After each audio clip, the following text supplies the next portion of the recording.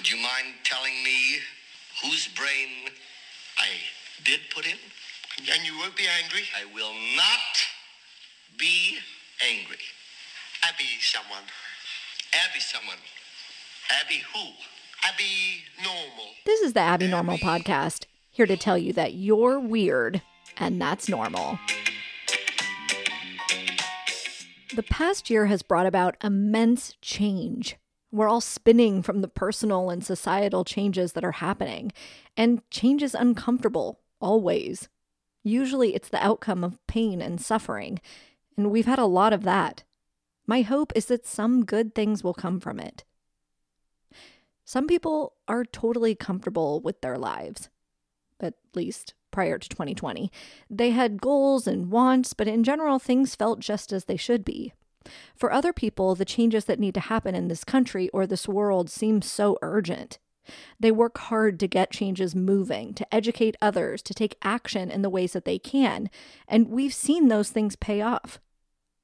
I think that everyone has their thing that they're passionate about or they're experts on, and they focus their energies there. I believe that we need all these types of people. For example, I'm not super into animals. I'm not going to be donating money or volunteering my time. However, I don't want animals to go extinct, and I think animals should be treated humanely. So I'm glad that there's people who care that much about it to do the work. And sometimes there are trade-offs in this kind of work. In the past, we've done a proposition party where we get together and talk about all the propositions on the ballot, do some in-the-moment research, discuss, and decide individually how to vote. One year there was something about chickens and cages. I don't remember the details, but honestly, at the end of the discussion, we were like, there is no answer.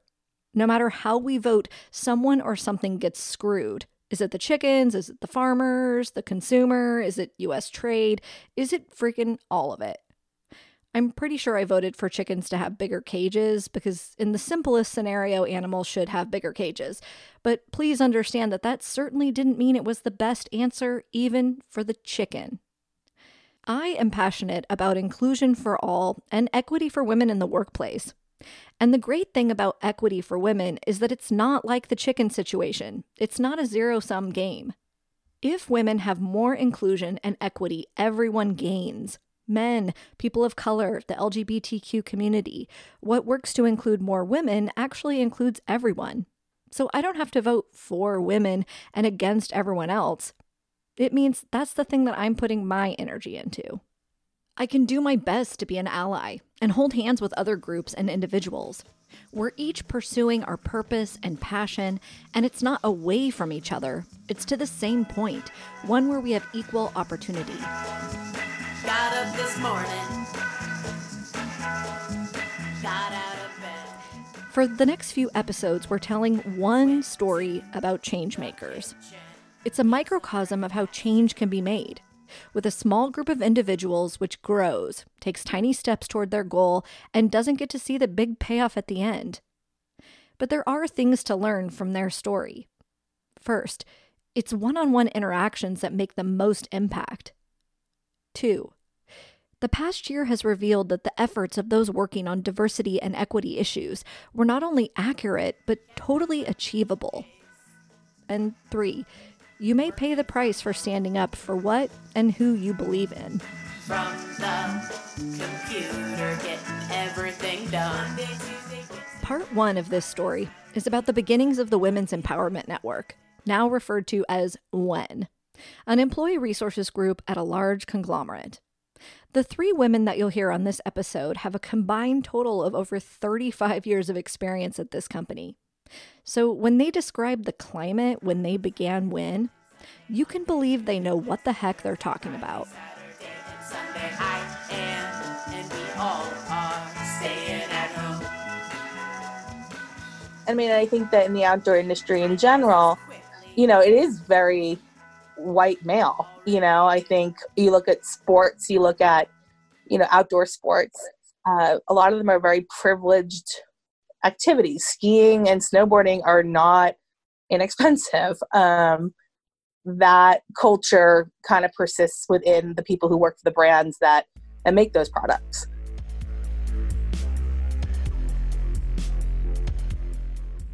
the leadership was always male.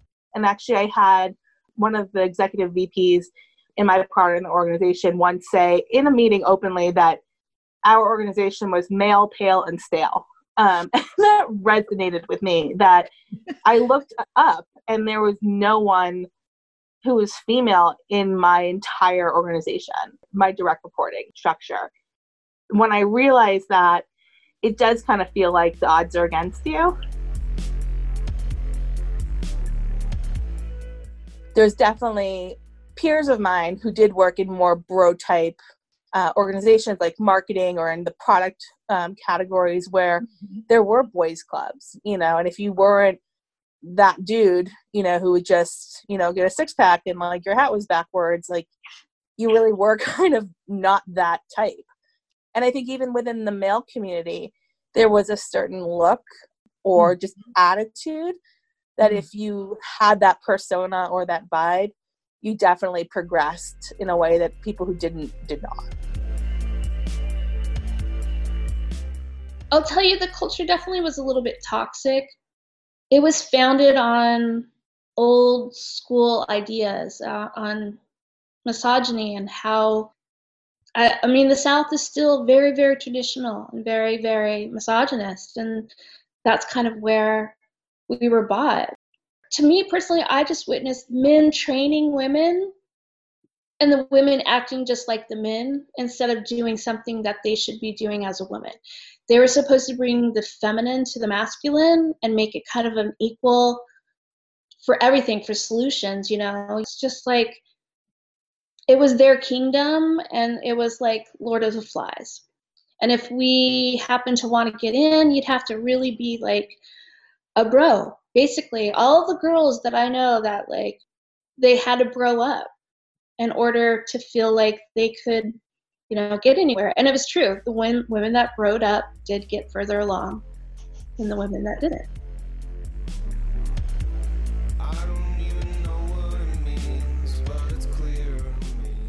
You get the picture. Very white, male-led company. And if you wanted to get ahead, you better look or act like a stereotypical white male athlete. Look, I know you're curious, but I will not be mentioning the name of the company.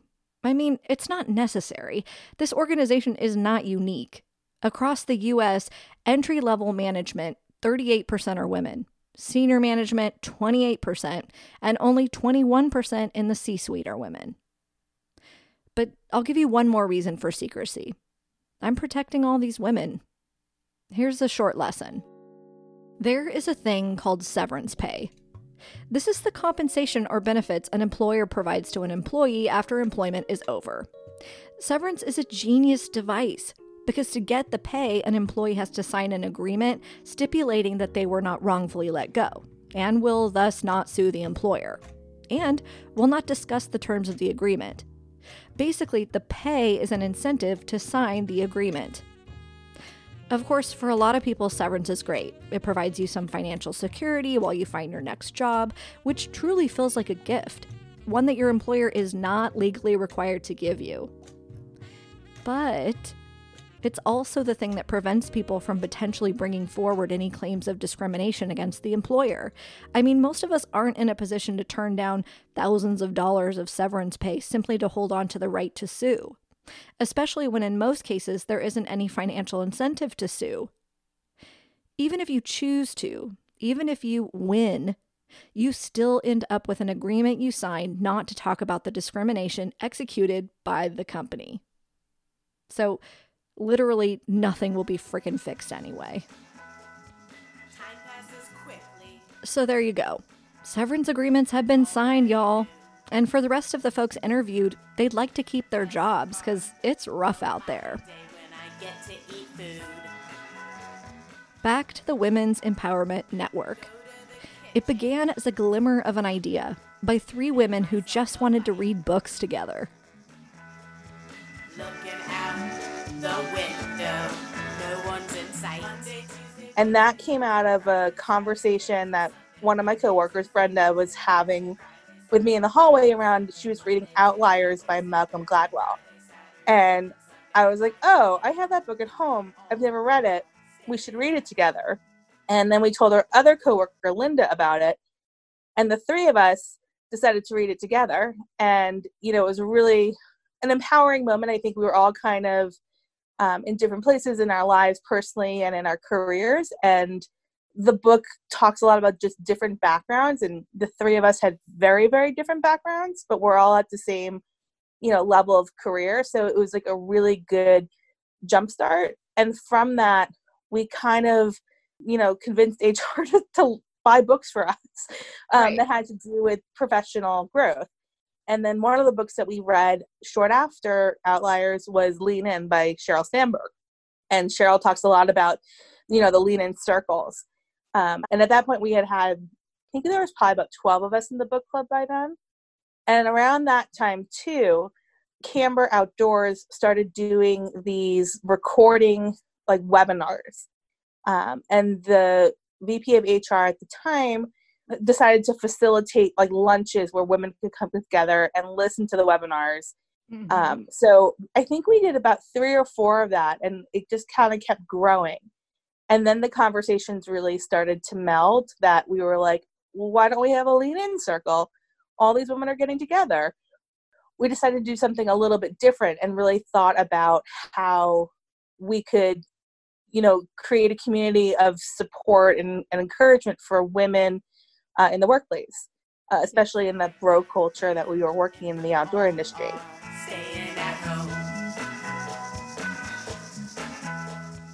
Our VP of HR at the time pulled a bunch of directors and just powerful women that she felt on campus to come to this roundtable and say, hey, what do you all think of putting together a women's network? And she gave us examples like how the Oracle was doing it and what their names were and how maybe Google did it. And we had all just read Lean In from our book club. So we were thinking about that whole thing too. Like, oh, if we could get, you know, somebody like an author that has one of these women's empowerment books, we could probably, you know, we didn't have a budget, although I think Patty gave us a budget, but I don't even know what it was, maybe $5,000. And then we just started coming regularly to these meetings, and we kept talking about our mission. And then we kept talking about our name and how it can be an acronym and how that all kind of came to be, because that was even really important to us, as Abby and I know, because we have it tattooed on our arms. But that all, you know, meant a lot, you know, because I was part of that planning of that pillar.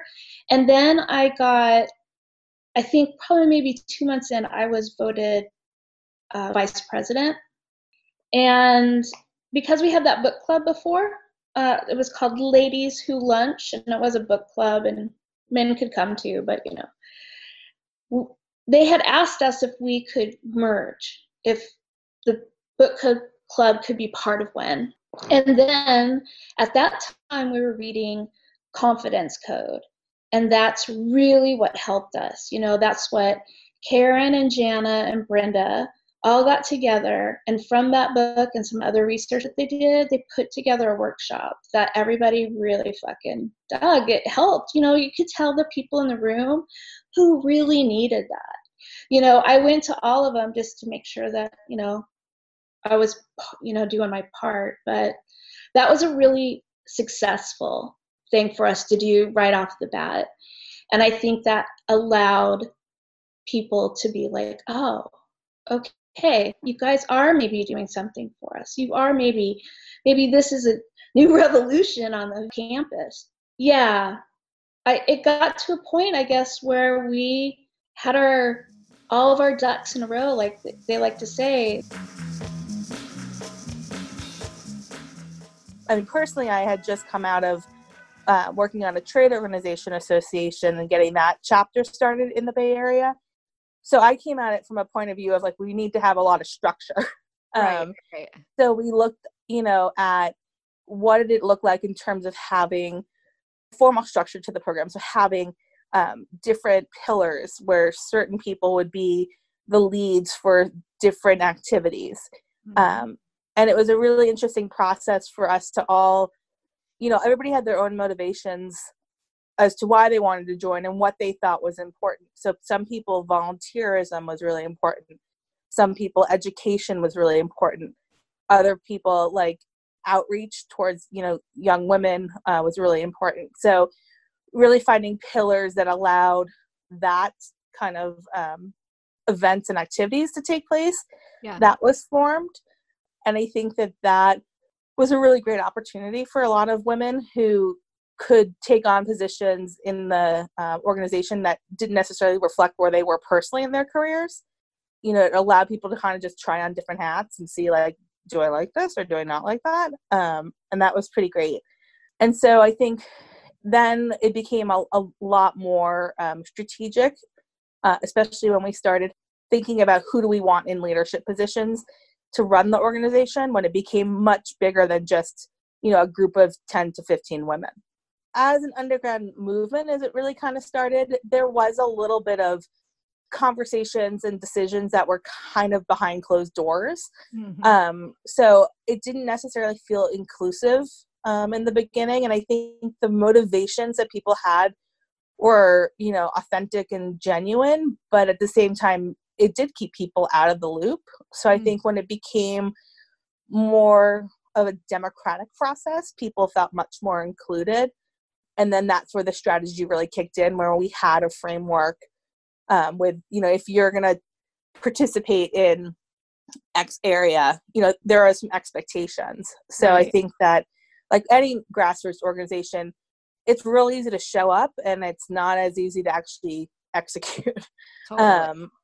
So I think that a lot of people struggled with that and balancing it between, their regular work, because a lot of this was happening at work. Like the strategy part came in terms of just having people really, if they had an idea, like they had to have it more fleshed out, because it did take resources and time to actually put these events and activities together. And I think a lot of people really did a fantastic job in terms of bringing in speakers or just engaging other women and men in conversations that weren't necessarily familiar. We all are staying at home. The women who started this group and largely participated were not leaders in the organization. I have to emphasize this because it's a key component of what brought them in and brought personal fulfillment. They did not have power within their roles, but they could have an important voice within WEN, no matter their professional role. Key points here. The head of HR at the time was totally supportive of the creation of this resource group. And they voted in a bold president who spread the word. Both of these women were named Patty. And even today, 3 years post this starting point, they're spoken of with reverence. So I'll backtrack a little bit. We were at the table. We made all of these things happen. We had a confidence workshop. And then we launched a party in our garden at work, our launch party. What was the mission at that point, at that early stage? To get members. To get members. But what was the mission? Was there a mission of WEN at that point? Yeah, the mission has always been the same. We came up with that mission to work with mentorship and career development for, all the professional things women need to have in their belt, right? I think what the launch party was about was getting our face in front of everybody, saying, hey, look, we're really going to do this. We're really doing this. This isn't just something you've heard. But by then, Patty had gone to all the VPs and the president of the companies and said, this is what's going to be happening. You need to give a little bit of time to the board of directors when they need to take meetings and things like that. And this is happening. And that was pretty exciting. This push to shift the culture towards greater equality and representation of women at the leadership level was not happening in a vacuum. In October 2017, Alyssa Milano tweeted, "Me too." And within the first 24 hours, the hashtag was used by more than 4.7 million people. So as women in this organization were finding their voices, women in society at large were finding theirs. You know, when the Me Too movement hit, there was just a lot of momentum for women to kind of say, like, enough is enough, and really think about who they were and what they wanted, and not be so timid about speaking up.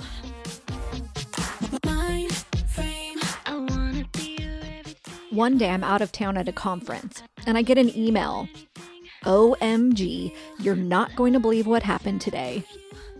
When people came into the office, there was a letter and an email in most people's inbox. It was titled Break Ceilings, and the branding was brilliant. The author designed a logo and message that was a play on the company's marketing. It was beautiful and revolutionary. It got everyone's attention with their demand to dismantle the boys' club and bring more women onto the leadership team. It was the buzz. It was just a total, like, roast of the men on the campus and how the boys' club had to stop. And we feel like whoever did that anonymously knew that WIN was just forming and felt okay to do that. If we had not formed, I don't think that person would have done it. No, I think that letter was super impactful. I think that letter was amazingly timed. I think that the guerrilla style around it is something that I love. You know, again, I don't like the clinical corporate stamp on everything. So I think that it was long overdue and just an amazing way of propelling the conversation that no one wanted to have. Right. Well, and part of the, maybe not the problem, but like we talked about so much within WIN meetings and the conversations we had, and I'm sure you guys talked about so much even before I got there. And I feel like what Ceilings did was boil it down to this one thing that you can do, that like one single problem, right? It's like, look at our leadership team. Women are not making it up there. Why? Yeah. You know? Yeah. So I think that part of it was really powerful. Was engineered to spark a conversation that no one was willing to have openly. And I think amongst women, it was really powerful. And I think for a lot of men, it was really uncomfortable, but in a good way. I mean, I think it forced people to recognize that there was a disparity and that, you know, something has to be done to address it and something has to be done to correct it.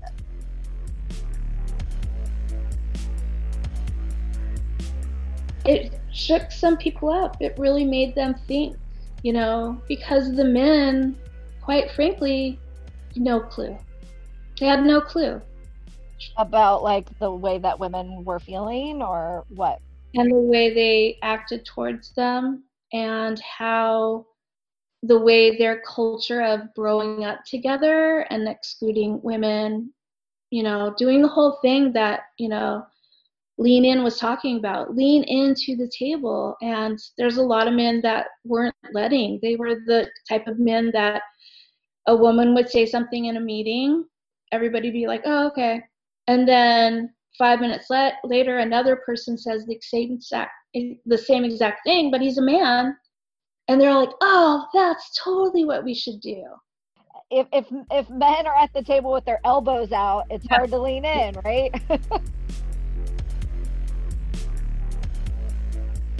I remember being sort of disappointed about how little discussion there was about it on our team, in our department. And I don't know if it was because it was a play on one of our campaigns that people were afraid to talk about it. I know a lot of people were hesitant to like put the stickers on anything where anybody could see it. But I did have a number of people ask me if they could get stickers.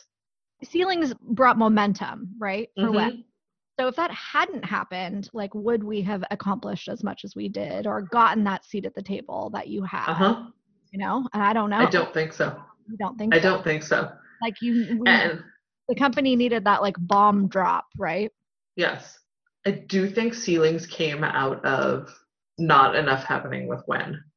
and the frustration of it not moving along fast enough. What do you think that were the specific requests that Wen was not getting traction on? Having an actual conversation about the bro culture and acknowledging that it's there and putting together an actual plan about how to address it. And it was effective. Like, these unconscious bias courses were implemented because of that. I'm not sure that Wen would have ever gotten that as like a company sponsored employee resource group. If Wen did, it was going to take a real long time because there was no way for an employee resource group to be that disruptive. Yeah, it either needed to be anonymous or like what Nike did, where a group of women came together and like wrote a letter and addressed it head on with HR, which I kind of wish we had been able to do. That would have felt really good. Because of ceilings, that didn't happen because it got that attention. And I'm curious what would have been more effective. If we'd been able to rally a bunch of people together and stand behind this letter and sign it, like, would that have been more effective? Would that have gone like more public and outside the company? Yeah, fascinating question. Like, my inclination is to be like, yes, that would have had more power, right? To put like actual faces and names behind it. Mm-hmm. However, then they could have looked at that list and been like, well, here's the troublemakers and here's the 20 people that aren't happy. Everyone else is happy. It's just these 20 people that have a problem. So all we're going to do is look at these people, right? And just focus on that versus looking at the whole culture. And I think it did happen a little bit even with ceilings. I feel like people who took photos of those stickers and posted them on social media were affected. What happened to them? Well, one of them lost her job.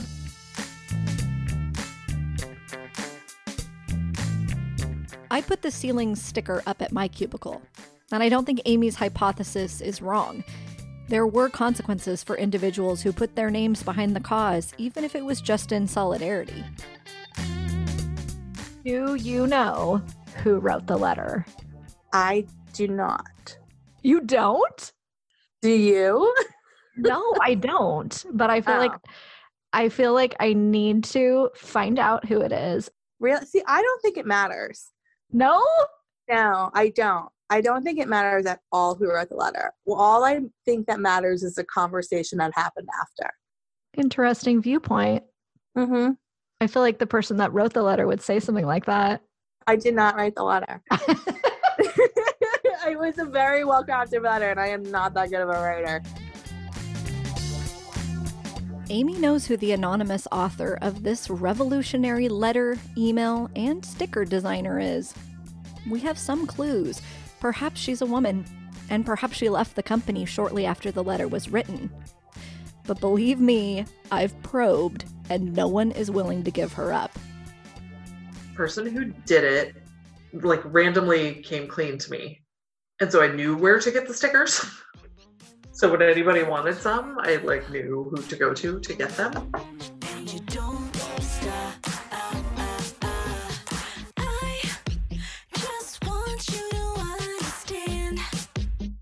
So what happened after ceilings?